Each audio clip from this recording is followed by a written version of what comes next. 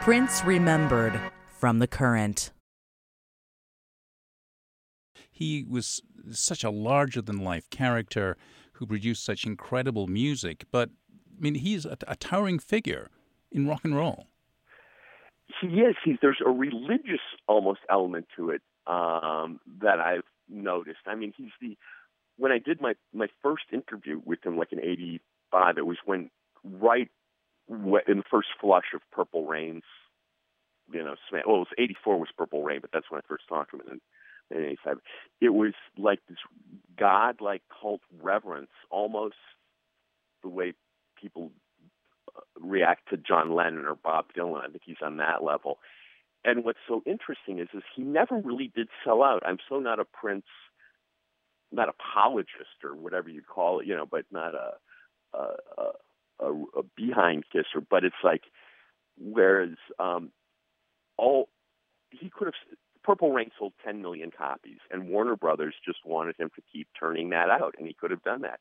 But he was a financial genius too, and he realized he could make as much money selling 250,000 copies of his records on the internet if he owned the rights as he could if he sold 10 million copies of each album for Warner Brothers as they wanted. So moves like, putting, shaving the word slave into his beard to try to get out of his contract with Warner Brothers, everyone at the time thought he was just crazy. In fact, it was the most brilliant move, business-wise he could have done, and I think he will have a legacy. I mean, it was interesting when the 90s came and rap came in, and suddenly it didn't matter that Prince could play 30 instruments. People became huge stars playing no instruments and not being able to sing, the rap stars. And he was really late in responding to that, and people thought, has he become irrelevant? But I think he really showed that, he bounced back and he wasn't irrelevant, and he didn't need to be the 10 million record selling single. And I sort of saw him as being in that sort of like old blues tradition, or jazz tradition like his father was, where he was going to be making music at 82, like B.B. King or Muddy Waters or one of those guys. And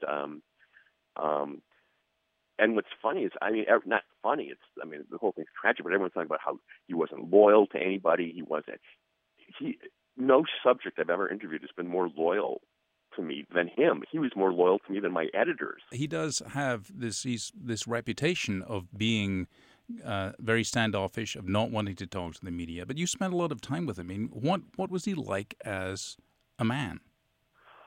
Well, he sure could be intimidating. He was very funny. People don't realize that. And he was very smart business-wise. I did a book on the music business, and a lot of industry executives that was actually at Warner Bros. Said the way you deal with musicians is the way you deal with children.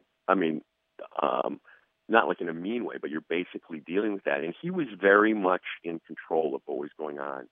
And this whole thing about how he literally would, like Lisa and Wendy and his, who he was incredibly close to, he just stopped talking to one day. And I asked him, why do you do this? These are your best friends, them, and it's a repeating motif in his life. And he just said, what if everyone around left me and I was left all alone? And I think it goes back to a lot of, this is, Joyce Brothers' Armchair Psychology. He got kicked out of his house when he was 14 by his beloved father, the John Nelson, who had the Prince Rogers Trio and named him after him, the jazz group in the 40s and 50s. So I think it comes down to that.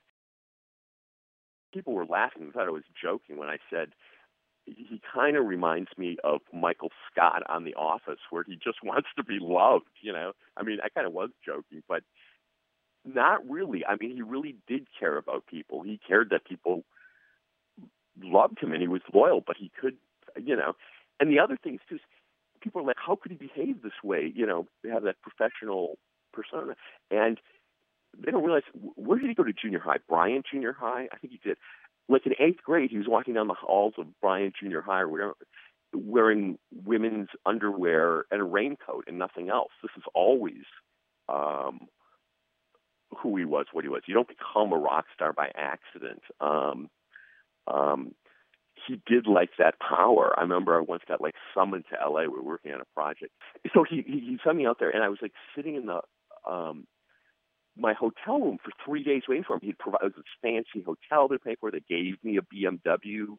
I mean, just for those days. Finally, after 3 days, it was like, I am too old for this. I was on like 30 or 30. And I called him and I said, I'm going home, and he said, wait 10 minutes. And literally, like, they came and picked me up right away.